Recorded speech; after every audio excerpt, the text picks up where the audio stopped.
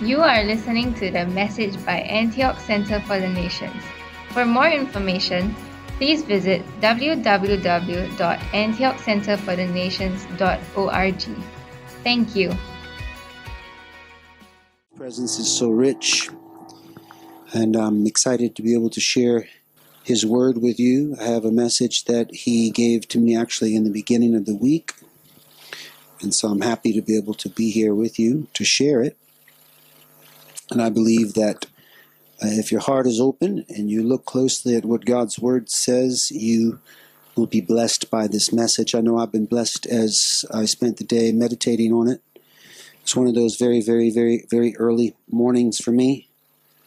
Almost not morning, like 1 a.m. But the Lord, when He decides to speak, you have no choice. So He started speaking, and I fought Him for a while. And I put my head back. So very early in the morning, He started speaking to me, and I came here. Actually, I sit over there. I sit here. I come here when nobody's here. I like to be in the midnight and just pray for this place. I pray. I pray for what just happened. I pray for that. Seeking the Lord. I ask for vortexes. I ask for doors to open up. I ask for portals into the eternal place. And He grants those things. He listens carefully to the exact words. I feel the anointing of the Holy Spirit. I feel it so powerful. I'm just happy. I'm so happy that the Spirit of the living God is upon me. He has anointed me to preach. And really, in considerations of altars, I'll put up the title of my message, Altars of Change, examining the memorials of God's transformative power. God has always been hard at work in the lives of His people. And in response to the way that He's moved in the hearts of people, they have built altars. And I want to define altar first. And some of this is just simply what you might find in Wikipedia or online. An altar is a structure upon which offerings such as sacrifices are made for religious purposes. Altars are found at shrines, temples, churches, and other places of worship. They're used particularly in Christianity, Buddhism, Hinduism, Shinto, Taoism, and throughout the Word of God, we see these altars of memorials or these memorial altars to mark pivotal moments in the lives of the patriarchs when everything changed. And the nature of the altar is change. And so every time an altar appears, something dramatically changed, something drastically was transformed in the lives of the patriarchs. And really, you do not see altars in the New Testament in activity that way. It's an Old Testament principle by and large, but of course the Jews still had altars. And for us, we think about it in Christianity today. We have evolved to see the altar as a place where we can go to reconcile with God and receive a blessing through prayer, devotion, in a holy occasion of consecration. That's why we call the moment after the message, where the speaker provokes the people to have a certain response to the message, an altar call. Now, I know we've heard that term before, that there would be an altar call, and you go up and to the front of the church, not necessarily to a physical altar, but for us it's more of a metaphor in Christianity. We have altar experiences, but we don't have physical altars. We don't have piles of rocks in our back. Well, some of you might if you're a bit more mystic. You could, there's nothing wrong, because definitely the physical is touched by the spiritual. And I know places and have had places where I have erected altars in spirit and the physical place was affected. You've heard my story about that once, that I had an encounter with God where He showed me eternity, and that room was changed. In a prayer meeting or a fellowship sometime after that, all of the people disappeared, and I found them in that room. I had not told, it was my private study. About 15 of them were in that room, standing there staring at each other in silence. And I didn't know. I thought they all left. And I went in the room and I said, "What are you doing in here?" And the leader of them looked at me and said, "What happened in this room?" And they felt it. Of course, it was a glorious, God touched me in a powerful way when I was in that room, and it definitely was an altar. So that altar had a physical effect, which is really strange. But of course, we know the anointing has an effect. The Spirit has an effect on us, the way it affects our bodies, the way I felt a moment ago, and the way I am overwhelmed. My emotions seem to go to the furthest extent, to an extreme, and I erupt with certain glee and satisfaction, elation of the fact that God is with me, He's touching me, and that's a good thing. Now, as I considered this theme further in relation to our lives as believers, I saw the altars to be the naming of encounters with the Holy Spirit, or the naming of encounters with God, because all the altars also are connected to a specific name given to God. This is when we pray the names of God. All of those names are associated with altars. Jehovah Sidkenu, Jehovah Mkadesh, Jehovah Shalom, Jehovah Nisi. Those individual names were names given by people when they made altars, because they met God in those pivotal moments to such an extent that they had to name Him something different, because it went beyond what their religious terminology had taught them. It went beyond what their mentality had told them. It wasn't good just to say God any longer. It wasn't enough. He's bigger than that. He's better than that. He's the one that has done this for me, or the one that has touched me like this. And they named Him names specifically according to those moments. And we do this too in our experiences with the Holy Spirit. Our encounters with the Holy Spirit are times that God becomes very real to us. And we change the way we think. We change the way we feel. And subsequently act in regards to our spirituality. We change our actions. We become more spiritual. That's an altar. I've had many encounters with the Lord over the years, and really I found that each encounter for me represents specific milestones or waypoints in my journey with God. And I remember every altar. I remember every moment when things changed in me. Those pivotal moments. I can remember the time, the place, the hour of the day, the stains on the carpet under my feet. I can remember the smell. I remember everything surrounding these encounters that I've had with Him through the years. And these encounters are progressive and clear to me. Some have been very positive and exciting advances in my walk with Christ, in the sense that it was an exaltation of my soul. I felt great and I felt happy. Others, however, have been sharp rebukes and correction. In fact, I would say probably the most valuable altars of my life are the ones where He has come to basically whip me and correct me and straighten me out. When I felt most loved is the moments that He corrects me. And I love His correction. And that is His rebuke. Now, all of these things, of course, have made me what I am. All of these encounters, all of these altars mark the moments when God did something to form us, to shape us, and to make us. Altars in our lives are, in fact, eternal happenings. And when I was thinking about this and meditating on it this morning, the Lord was speaking to me. So to explain this better, this is what He told me, to consider the natural versus the spiritual happenings in life. There are a lot of things that can have an effect on us that are not necessarily eternal things. And that means that there's a natural side. There are natural memorials. There are natural icons or times in our life that we've experienced things that have indelibly marked us or changed us, but they're not necessarily spiritual moments. They're not good or bad. In fact, they can be great, but we really wouldn't call them an altar. They're just in the natural. And what I mean by altars being different than natural moments is that we have times in life that occur as a result of these natural experiences, earthly existence, daily living, biological functions as a human being, work and play as a human, are also natural things that we live and from which many memories are created. And that these natural happenings and memories are earthbound, yet can be spiritual in nature at times. And these moments are often created by interactions with people or with places. And we have memories of friends and family that have both blessed and cursed us. We've had memories, we've had experiences with people that have left us better and some that have left us worse. So-called worse. Because I believe that there's no such thing in God's economy, because the worst things can be the best things. That's what he does.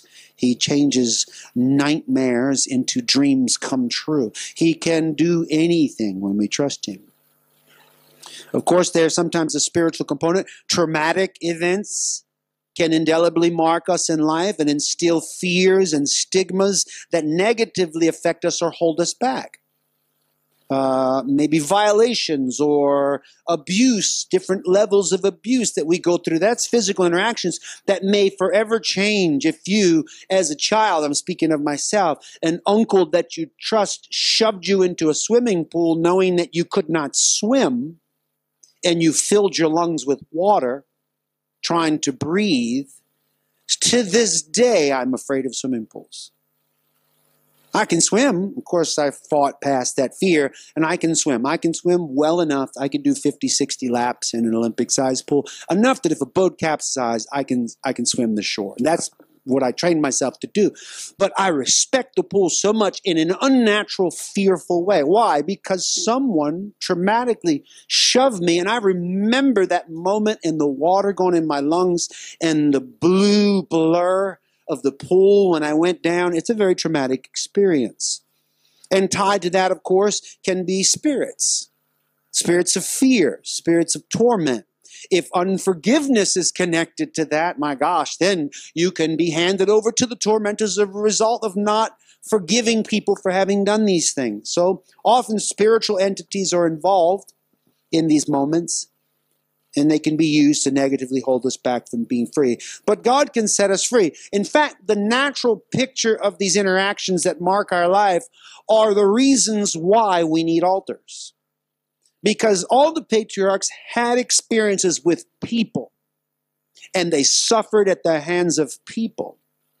But God always faithfully delivered them. And that is where the altars came from. So spiritually, the altars in the Bible and our lives are the moments when God intervenes in our lives and changes something about us or our situation in ways that cause us to advance, to grow, and to learn.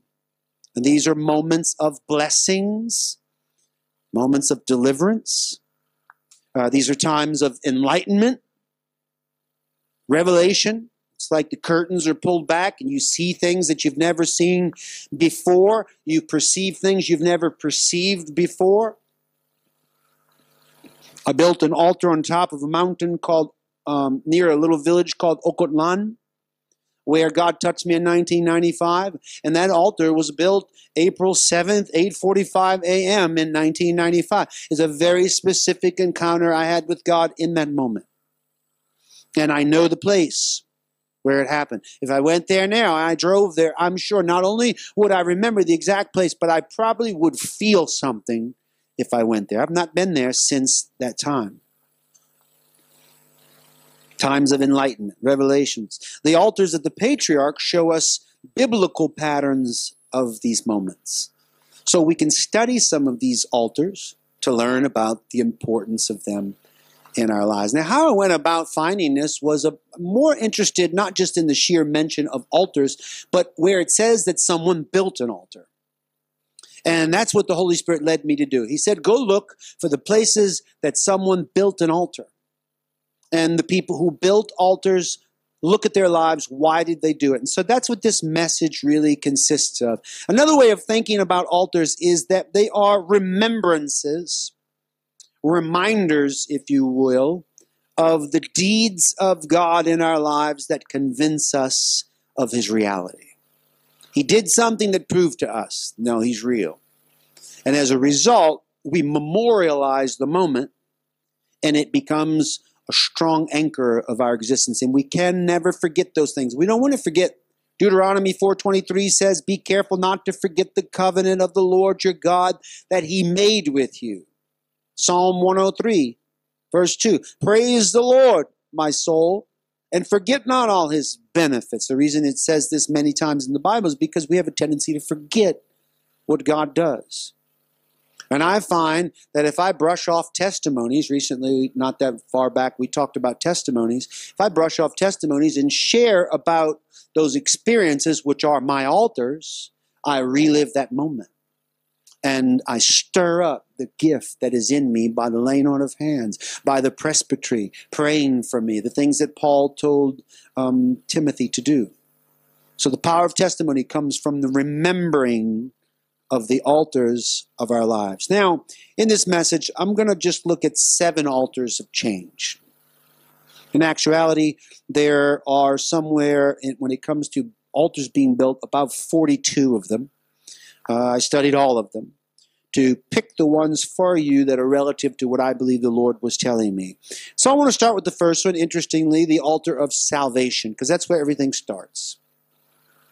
You don't need an altar of creation because you're just created. You're not involved in that at all. You just are. You were formed in your mother's womb. He knew you then, it says in Jeremiah. So you've always existed. You're part of the biological production of humanity. God made us this way. You have no choice in that. But salvation is a choice. And so every altar, an altar does not just make itself. A man makes an altar. A person makes the altar. So this is the first altar someone's building in the Bible that we can see.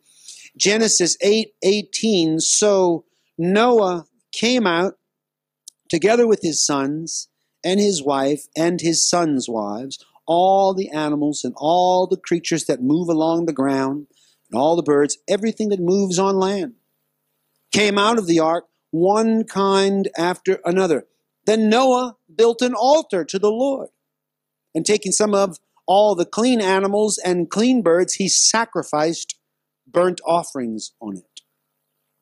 It's interesting that God made him take 7 kind of the clean and only pairs of the unclean, because God was not interested in an unclean sacrifice. He wanted to make sure. And one thing I have found out about the Lord is he will always provide a sacrifice for you. If it's a ram in the thicket, he will provide it. In fact, God gives you things so that you can sacrifice them. He gives you life so that you can sacrifice your life in service to him. And if you save your life, you lose it. But if you lose your life for his sake, you save it. If it becomes a sacrifice, it says that we are living sacrifices. And I heard one preacher say years ago, and it stuck with me, the problem with a living sacrifice is it keeps climbing off the altar.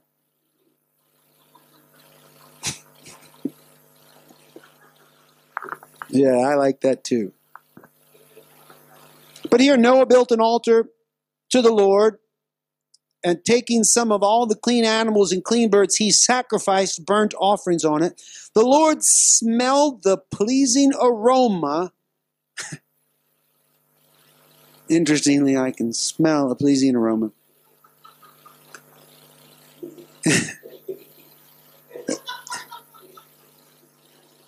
It said in his heart, never again will I curse the ground because of humans. Even though every inclination of the human heart is evil from childhood, and never again will I destroy all living creatures as I have done, as long as the earth endures, seed time and harvest, cold and heat, summer and winter, day and night will never cease. Now I call this the altar of salvation. Noah and his family were the only survivors of a terrible and sinful world that was destroyed. God saw that man was so wicked, he decided to wipe them off the face of the earth. But Noah found favor in God's eyes because he was a righteous man. He was perfect in his generations. He was a good guy to God. So good that God said, I can start a whole nother population because I found a good seed. And he chose Noah as a result. And after this, all this process of the purging of all that lived on the earth, he built an altar in memorial to God. And this is the altar of salvation. We give thanks to God and even offer sacrifices to him on this altar because we're so grateful that he has saved us from the darkness and sin of this world. He has rescued us out, called us out of darkness into his marvelous light. We once walked according to the prince of the power of the air. Our father was once Lucifer himself, governing our lives, maintaining us, motivating us, and driving us with an army of demons at our left and right, and we were oblivious to it, just living in bondage and under the dark control of the satanic forces. But God called out to us. God saw us for whatever reason. I never grow tired of thanking him for saving me. I return to the altar of salvation every day, and I give offerings on it, and I say, thank you, God, for saving a wretch like me. Have mercy on me, a sinner. I cannot believe that you came and found me and saved me. You pulled me out of the wickedness of this world. You pulled me out of the evil of earth and separated me. Made me build an ark and gather the things in it and move on. Of course, it's a symbolism of it, but it is definitely an experience that we have. God calls us, we get saved, and I have such clear memories of my salvation. You've heard the story many times. In that time, the guy on the TV said, do you want to receive Jesus as your personal Savior? It was so amazing because I did not have people evangelizing me at that time. I was just seeking on my own, trying to find God. But that night, I prayed and asked, according to the man on the television, because he said, do you want to receive Jesus as your personal Savior? And I said to the television, yes, I do. What do I need to do? Just say this prayer with me. It was like we were having a conversation. And I have no doubt at all that the Holy Spirit was giving me the sentences and the words to make me truly feel that I was on a teleconference with this guy on this old black and white television in the 1980s. And I said, well, what do I need to do? All you need to do is pray this prayer. I said, what prayer? Just repeat after me. It was literally like a dialogue we were having. And I got saved. In fact, the glory of God, when it came upon me and saved me, it rendered me unconscious. I actually passed out. After I prayed to receive Jesus, I passed out. And I stayed out for about 9 hours. And I woke up the next morning, my face in pain, because I smiled all night for the first time in many years. I smiled, and the muscles that I was smiling with had apparently semi-atrophied. And now, being used for the first time after so long, it was painful. And I went in the mirror and looked in the morning and looked in the bathroom at my face with this big, stupid grin. And that's what hurts. I felt like my cheeks were burning. My smile was so big. And that was an altar. That night, an altar was built right there in my house, an altar of salvation that I go back. In fact, that altar is so powerful. There's such a presence around that altar that when I do crusades, when I do outreaches, when I do meetings, I share that story and people come to know Jesus as a result because of the power that emanates from the altar of salvation in my life. You have that altar. Don't forget it. Do not forget the benefits of the Lord. Don't forget the work that he's done. He saved you. You should visit the altar of salvation every day and give an offering to him. An offering of prayer, an offering of recognition of his greatness. And of course, we get saved and we're living in Christ for a while, but then God starts to want to do something with us. He starts to want to bring us somewhere. He wants to use us. I heard someone today talking about the vines. You know, the vines and the branches. He is the vine, we are the branches. A branch that grows off the main vine in grapes. The vine actually will only successfully produce grapes after 1 year of life. And once it passes that year, then it will no longer produce, it will only take the sap from, and that's why it's broken off. That's where it speaks about that. So God doesn't just leave you. He may give you some time to grow, but eventually he's going to call you, and that's the altar of calling. And this is now Abraham, when he was still called Abram. My pastor, my spiritual father, Ken Dunbar, his name was actually Abram Kinnard Dunbar. And I always wondered, why did they name you Abram? Why not Abraham? And he got mad at me for asking. And so I never asked again. But I was present one time when someone else asked. And that's why he didn't, I don't know, I'm sure it's not why he didn't use that name. He used the name for Kinnard, he used Kin, K-I-N. So he was Ken Dunbar. And it was really, I remember my father-in-law who couldn't stand him because, you know, pastors are often hated by the people who lose their children to the faith or lose these associations or these allegiances. And man, my father-in-law couldn't stand. And he would never, I think he did it on purpose, he would never call him by his correct name. He would call him that Kinbar man. Kinbar man, he couldn't stand him. Because Barbara and I both, we absolutely adored Brother Ken Dunbar. He was everything to us, our father, and great. And we still have our spiritual mother alive and well and kicking out there, Vida, and she might even watch this. Love you. So the Lord said to Abram, "Go from your country, your people, and your father's household to the land I will show you. I will make you into a great nation. I will bless you. I will make your name great, and you will be a blessing. I will bless those who bless you, and whoever curses you, I will curse. And all peoples on earth will be blessed through you." So Abram went as the Lord had told him, and Lot went with him. Abram was 75 years old when he set out from Haran. And most of you know that Haran means settling or settlement. And we know that Terah, Abram's father, was the one that received the first call to Canaan or to the Promised Land. We just recently talked about the Promised Land. But God called that family to go, but his father settled in the settling place. Be careful about where you settle. I don't see people settling a lot in the Bible. God's patriarchs were almost always nomadic. They were moving around. And I like that idea. As a missionary, of course, through all these years, we've lived in 28 different houses. We've been very nomadic. We move from place to place, and I love it. My goal is eventually just live in hotels and just have a suitcase, and that's everything. I definitely would love just to live and move around constantly in ministry, preaching and teaching. And some people say, well, no, you don't really mean that.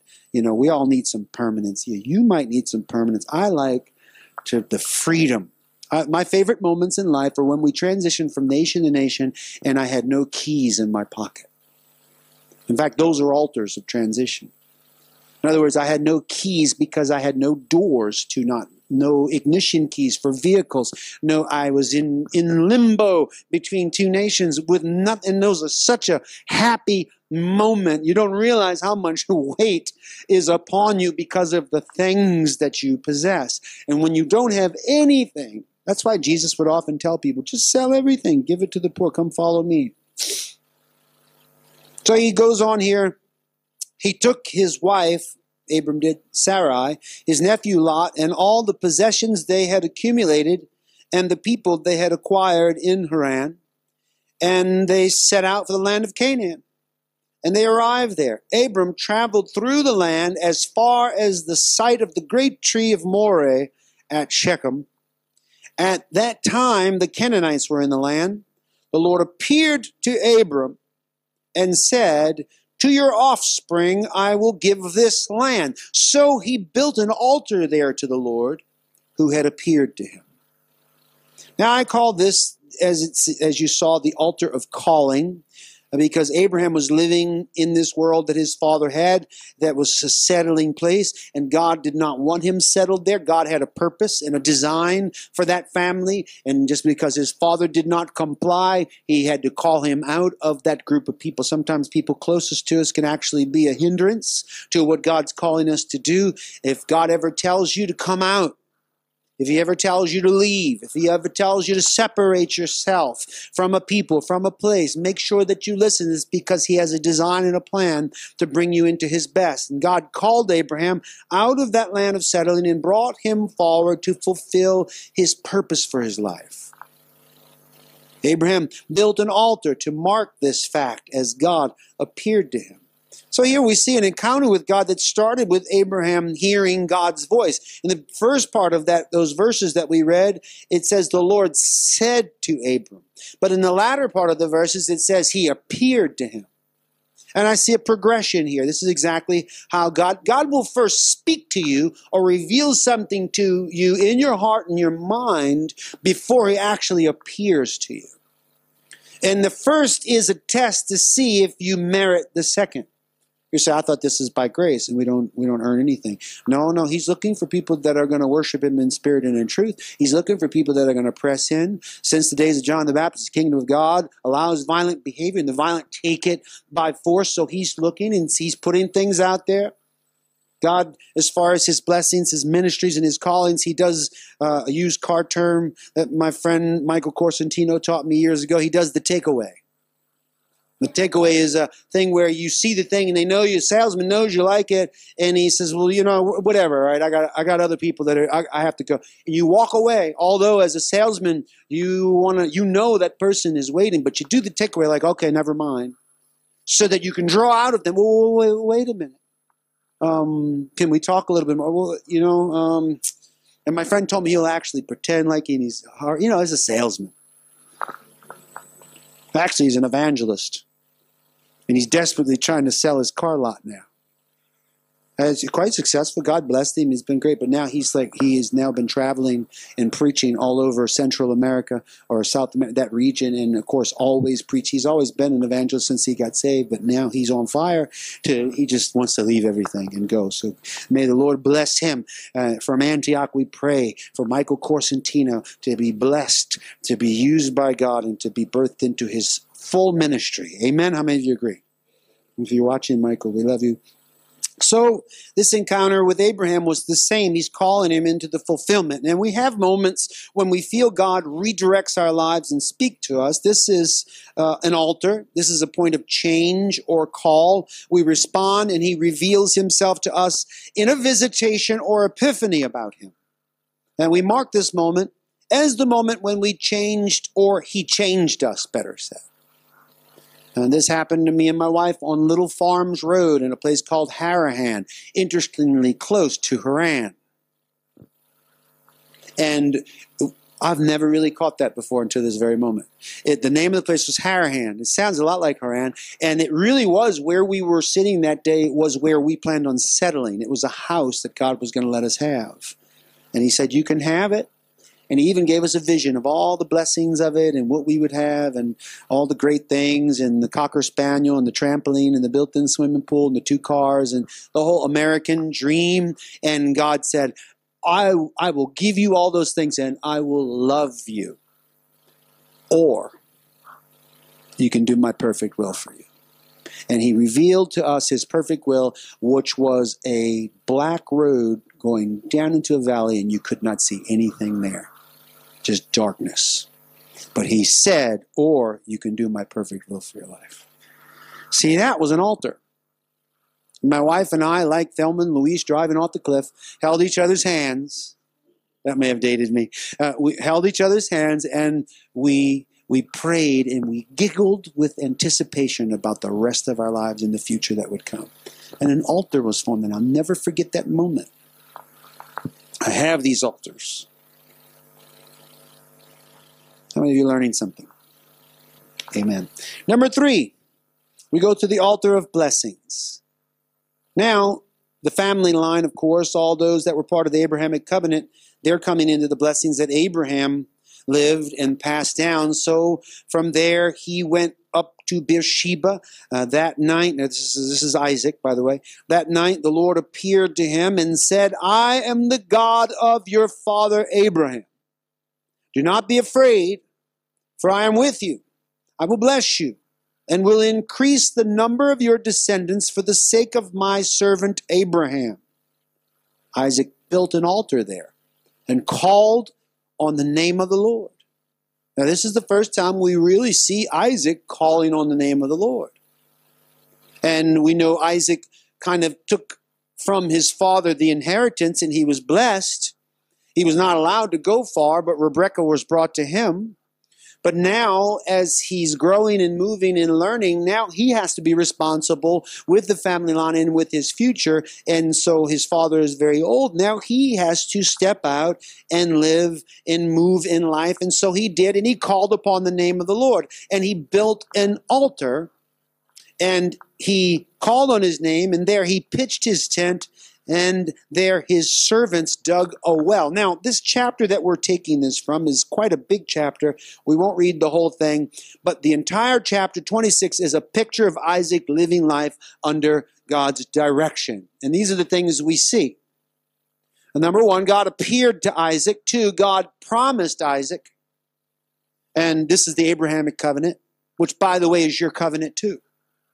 Our covenant is the Abrahamic covenant. It is our right, and we are part of that. We are the nations that would be blessed through him. So we have the same rights that Abraham had, and that Isaac had, and that Jacob had, and all the patriarchs. That's why we have the book about them called the Bible, because they're our forefathers. And we study them and learn from them and can say that's Uncle Isaac and that's Papa Abraham and all these people through our lives. But God promised Isaac just like he promises us things. God protected Isaac. Now, this, of course, he made some mistakes, or let's say he was fearful, and it's not uncommon for us to be fearful. Although he had this great inheritance, he was afraid that the people would take his wife from him, so he said that it was his sister, which is not unlike what Daddy did. So now Isaac does this, and they take her, and now we don't know all the details of exactly what happened, but suffice it to say, Isaac lost his wife for a short while until they were seen talking to each other, and he caressed her in a way that you would not caress a sister, unless you're from a weird family. But his wife, he then therefore was in danger, and he had to be protected by God. And God worked in a dream to the king and showed him, don't touch this guy. See, that's God protecting Isaac. And that's what Isaac did. He called out to the Lord. When we call out to the Lord, we build an altar of blessings, and blessings will be put upon it for us. But we cry out to God, and God hears our prayer, and he appears to us. He promises us these blessings. He protects us. It says God prospered Isaac. He certainly did, 100-fold return. I was thinking about it. Man, if you showed me some type of fund or investment in a bank where I could get within 1 year a 100-fold return, that's a pretty good investment. Wouldn't you? If you had a guarantee, the bank is guaranteeing you that if you put $100,000 in this account, you will get 100 times that in 1 year's time. That would be great. Now, there may be actually investments out there like that some people may have been able to buy into. I know it's possible, but that is supernatural. And that's exactly what Isaac experienced in that year. Right, 1 year after he did what he did, God blessed him as he decided to follow God. God led Isaac through the difficult times of life. He led him through the trials with the wells, and this chapter goes on to all these wells that he dug, and there was contention and fighting and quarreling, and people stole his wells from him and threw him out of their land. But God led him to establish him. Finally, he had room enough. He did a good well. God blessed him, multiplied him, crazy ways, so much so that he became a nation in front of these kings who were afraid, and they actually came to make peace with him because they felt threatened by the same guy they threw out and stole his wells from. So Isaac built an altar and called on the name of the Lord. This is the altar of blessing. So here we give thanks for all that God has done to preserve and bless us over a lifetime. Now, this understanding of this altar actually can only be built by experience with God's faithfulness to you. So younger Christians don't quite have this altar yet. You have some small little blessings, but when you live longer, you see the multitude of blessings that God gives you. You build an altar to it, and you give God honor on that place. You call him the blessor. You call him the one that blesses you. Number 4, the altar of revival. Transformation could be another word you say here. Genesis 35:1, this is now Jacob. Then God said to Jacob, "Go up to Bethel and settle there, and build an altar there to God who appeared to you when you were fleeing from your brother Esau. So Jacob said to his household and to all who were with him, get rid of the foreign gods you have with you, and purify yourselves and change your clothes. Then come, let us go up to Bethel, where I will build an altar to God, who answered me in the day of my distress, and who has been with me wherever I have gone. So they gave Jacob all the foreign gods they had, and the rings in their ears, and Jacob buried them under the oak of Shechem. Then they set out, and the terror of God fell on the towns all around them, so that no one pursued them. Now this is interesting because we see kind of a metamorphosis. We see the interesting fact that Jacob and his children were caught up in idolatry. Although this is a patriarch, we see the whole family has idols.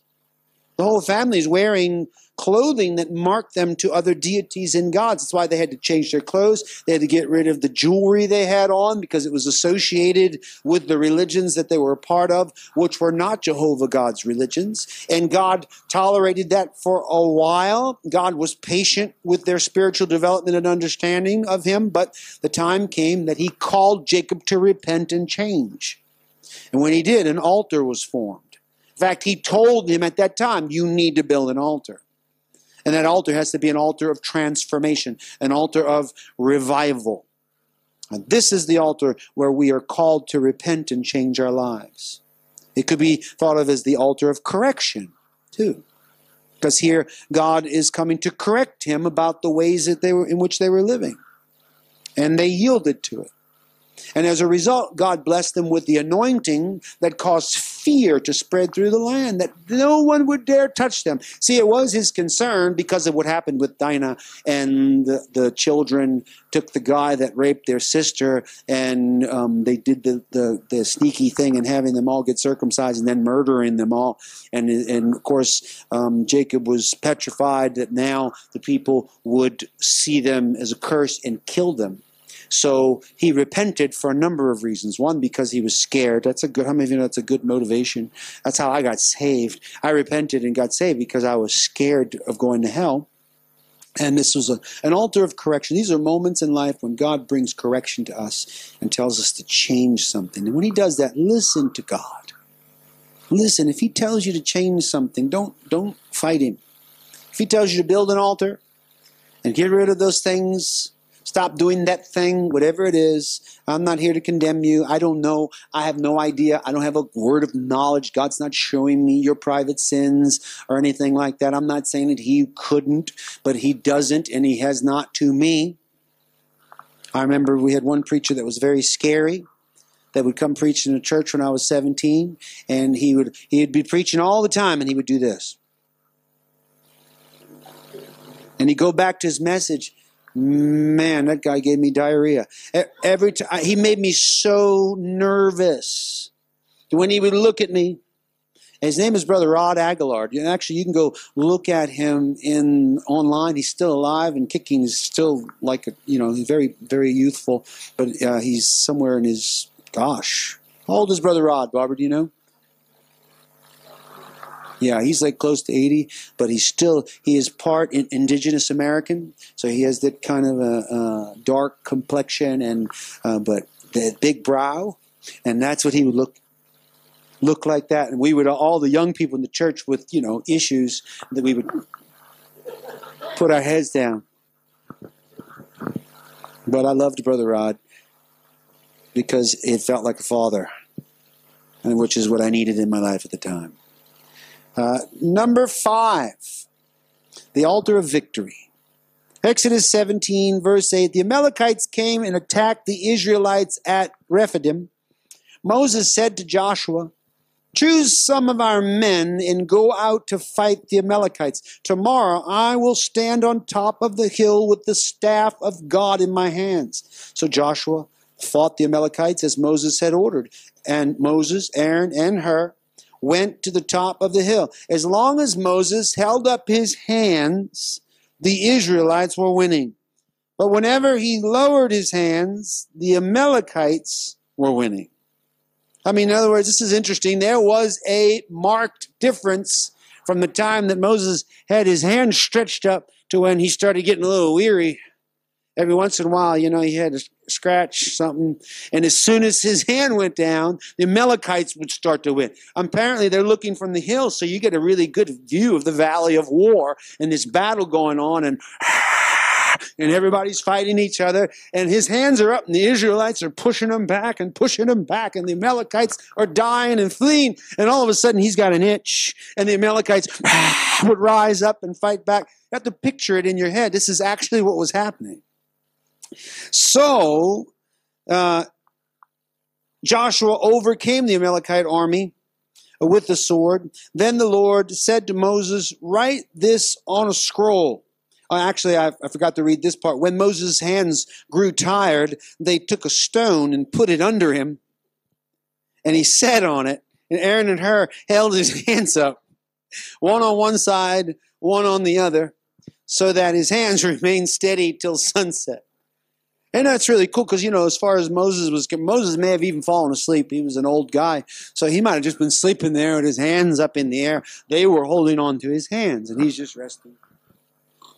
He could have been sleeping. It didn't matter. It was just the facts of his presence and the authority and the anointing that was upon him that was released by the raising of his hand. I don't understand it entirely. I remember one time one of my favorite preachers and a missionary that motivated me to become a missionary, David Hogan, was at our church, and he said, one time he said a lot of strange things. This is back in the 1980s, and he still says strange things, but they're excitingly strange things. And he said, God gave me a gift. And whenever I raise my hand up like this, it gets hot. It gets hot. I feel heat come in my hand. And then I can cast the devil out, and I can lay hands on the sick, and they get hit. I remember him going on and on, and I never forget, because in that meeting, I'm like trying to see if I can get my hand hot, putting it in the air. But believe me, that man's hands are hot. If you've never seen him preach, go watch. First of all, he doesn't preach. He does. He'll take like a verse, talk a little bit about it, and then tell you 1,000 stories. But the kind of stories that make you think that's not even possible. But they are possible, and they do happen. They stopped counting dead raised in the hundreds. I mean, unbelievable testimonies and miracles in this guy's life. The last story I heard from him is when they went into Pakistan, and he was doing crusades and preaching, and God took this young boy, all the Muslims came together, all women, full burqas and everything. They brought as a test for Jesus this crippled boy that was like a ball, just totally twisted the bones of this kid. He was completely deformed, and they laid the baby in front of him on the stage like a showdown. And he tells the story. I don't want to steal the fire of his story, but believe me, I can't do justice to the way he tells his stories. But he did. He prayed in front of everybody, and he said it sounded like somebody breaking firewood up. He said you could hear the bones in that boy snapping. Snap, pop, crack, pop. And all of his limbs straightened out. God made the boy straight and healed him. And now they are converged on the stage, and basically all of the imams, the leaders, they had to see this for themselves, because you see a real miracle, you got to see it. And they saw it, and they knew that it was valid. And all of them just turned to David and said, we need Jesus. What do we do? And they all got saved. Oh, it's just amazing story. He said in that same meeting, you could hear bullets going over the stage. Because they were shooting at the crusade. He's got stories. Believe me, none of my stories hold a candle to his stories. Just go look him up. We used to call him the Wild Man. Freedom Ministries is his ministry. Great guy.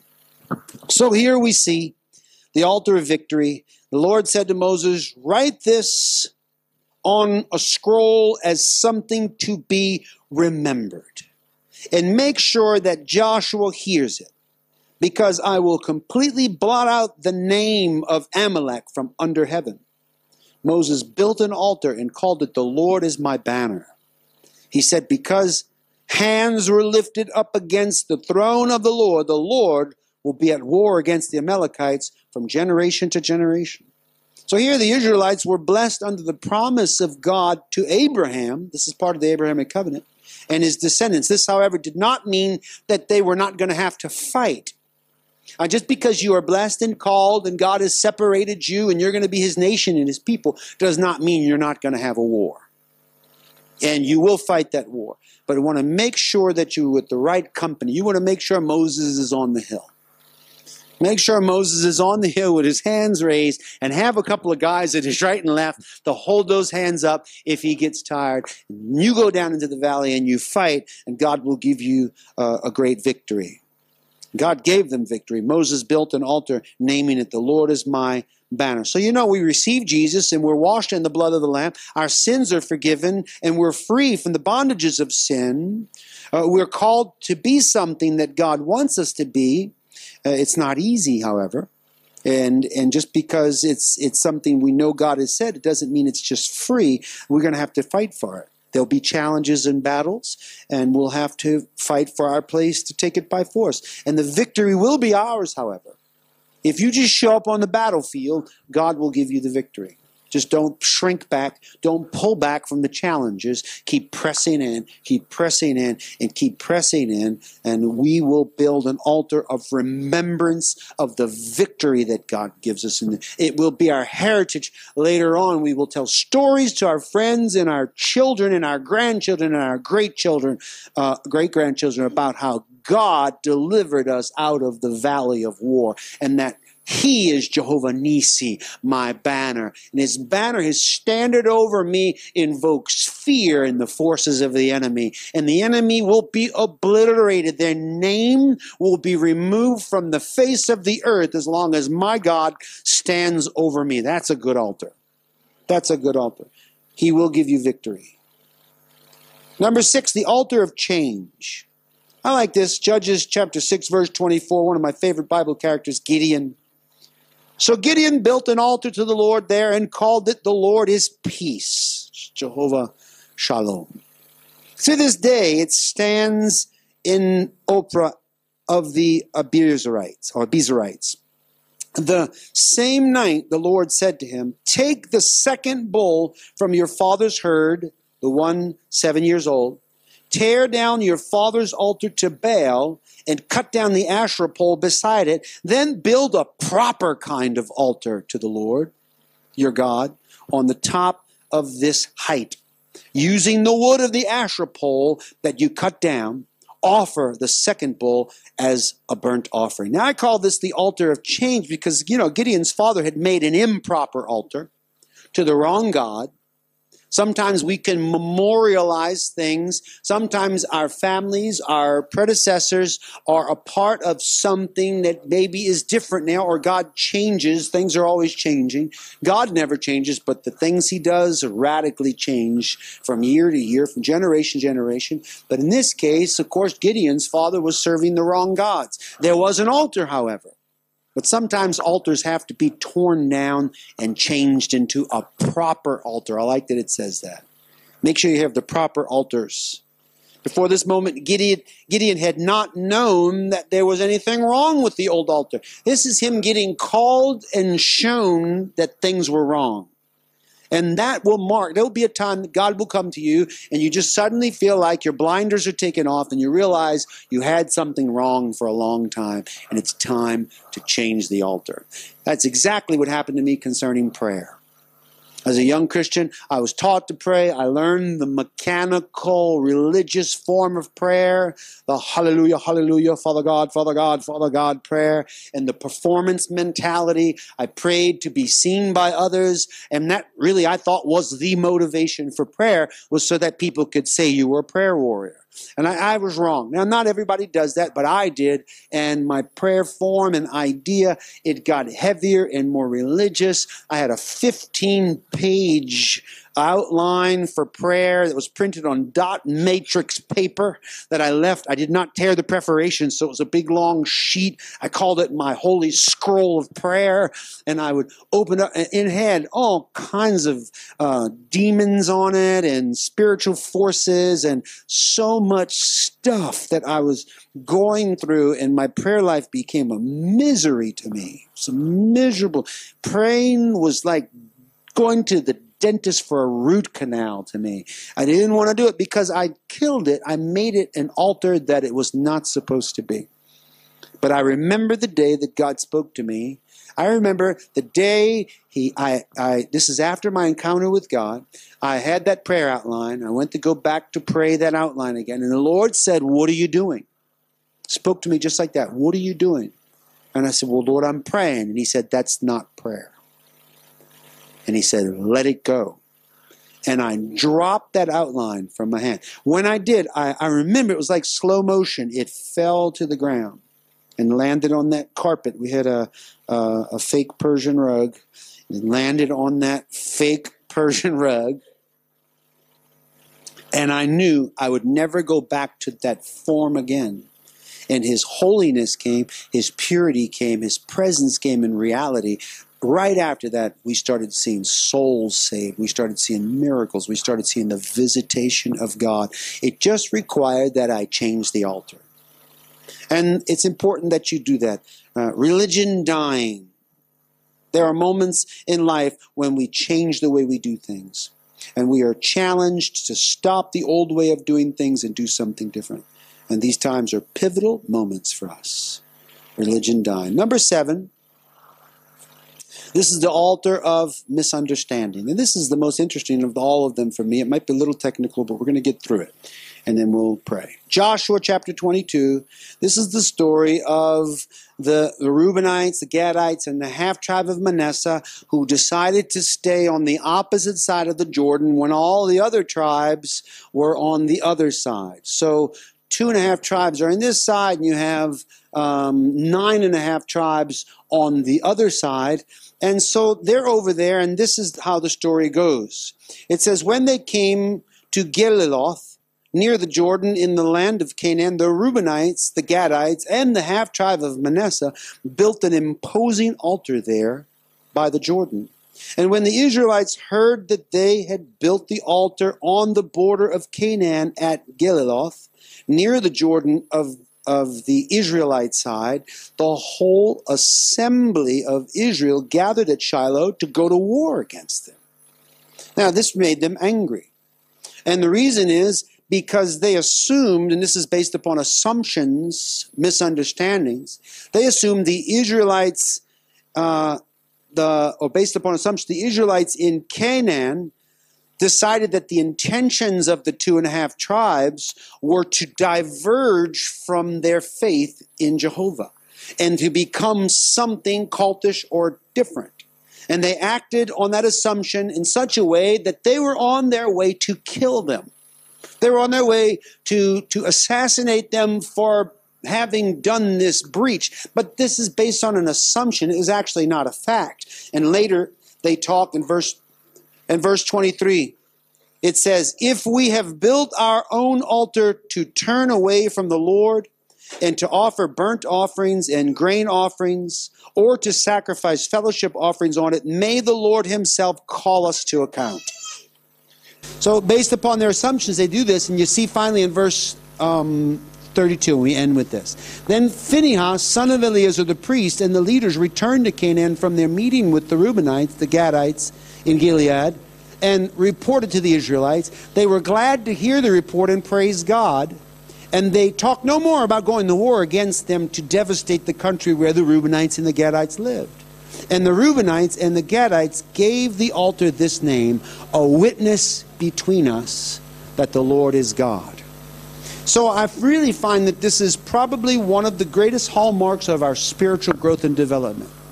When we come into misunderstandings, miscommunications, but we do not go to the point of destroying, but we find out motivations, reasons, and thoughts. I have a lot of these altars in relationships with my life where I had assumed, and you know there are people out there that are quick to assume things. They seem to think they have absolute discernment of the hidden motivations of every human heart. And as soon as something goes wrong, they think they know for sure why that person did what they did. In this case, they knew for sure that the Reubenites, Gadites, and half the tribe of Manasseh, absolutely. They built this altar to offer sacrifices unto God on that side and diverge from us. That was not why. The real motivation was simply because they didn't want their children to forget how important God was. And they did not offer sacrifices on that altar. It was a memorial.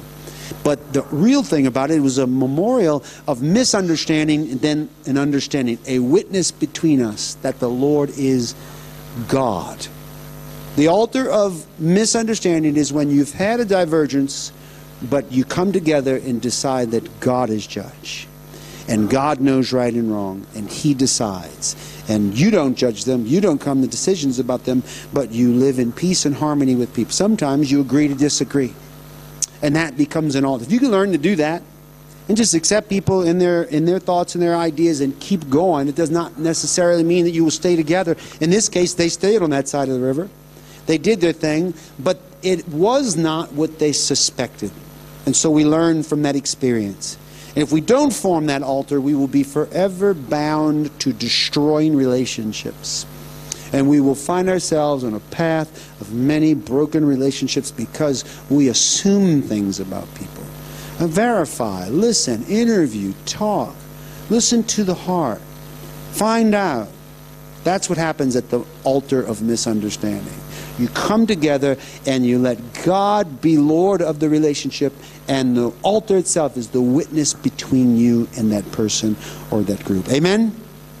And that actually is my favorite one. It's a lot deeper than it seems. We won't go into the details of it because we've been going on for quite a while. These are the altars, though. 7 altars of change. We saw the altar of salvation. And when we get saved, we have an altar. Remember the altar of salvation.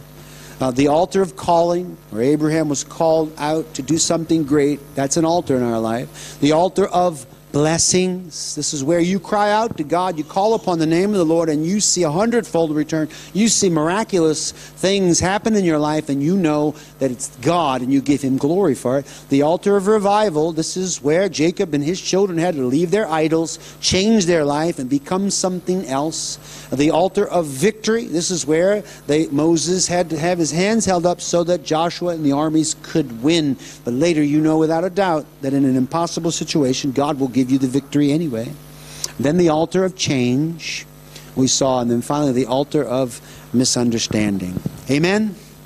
These are the altars that we see, and we want to give glory to God for bringing us through these steps in our life. Why don't we stand up? We're going to pray.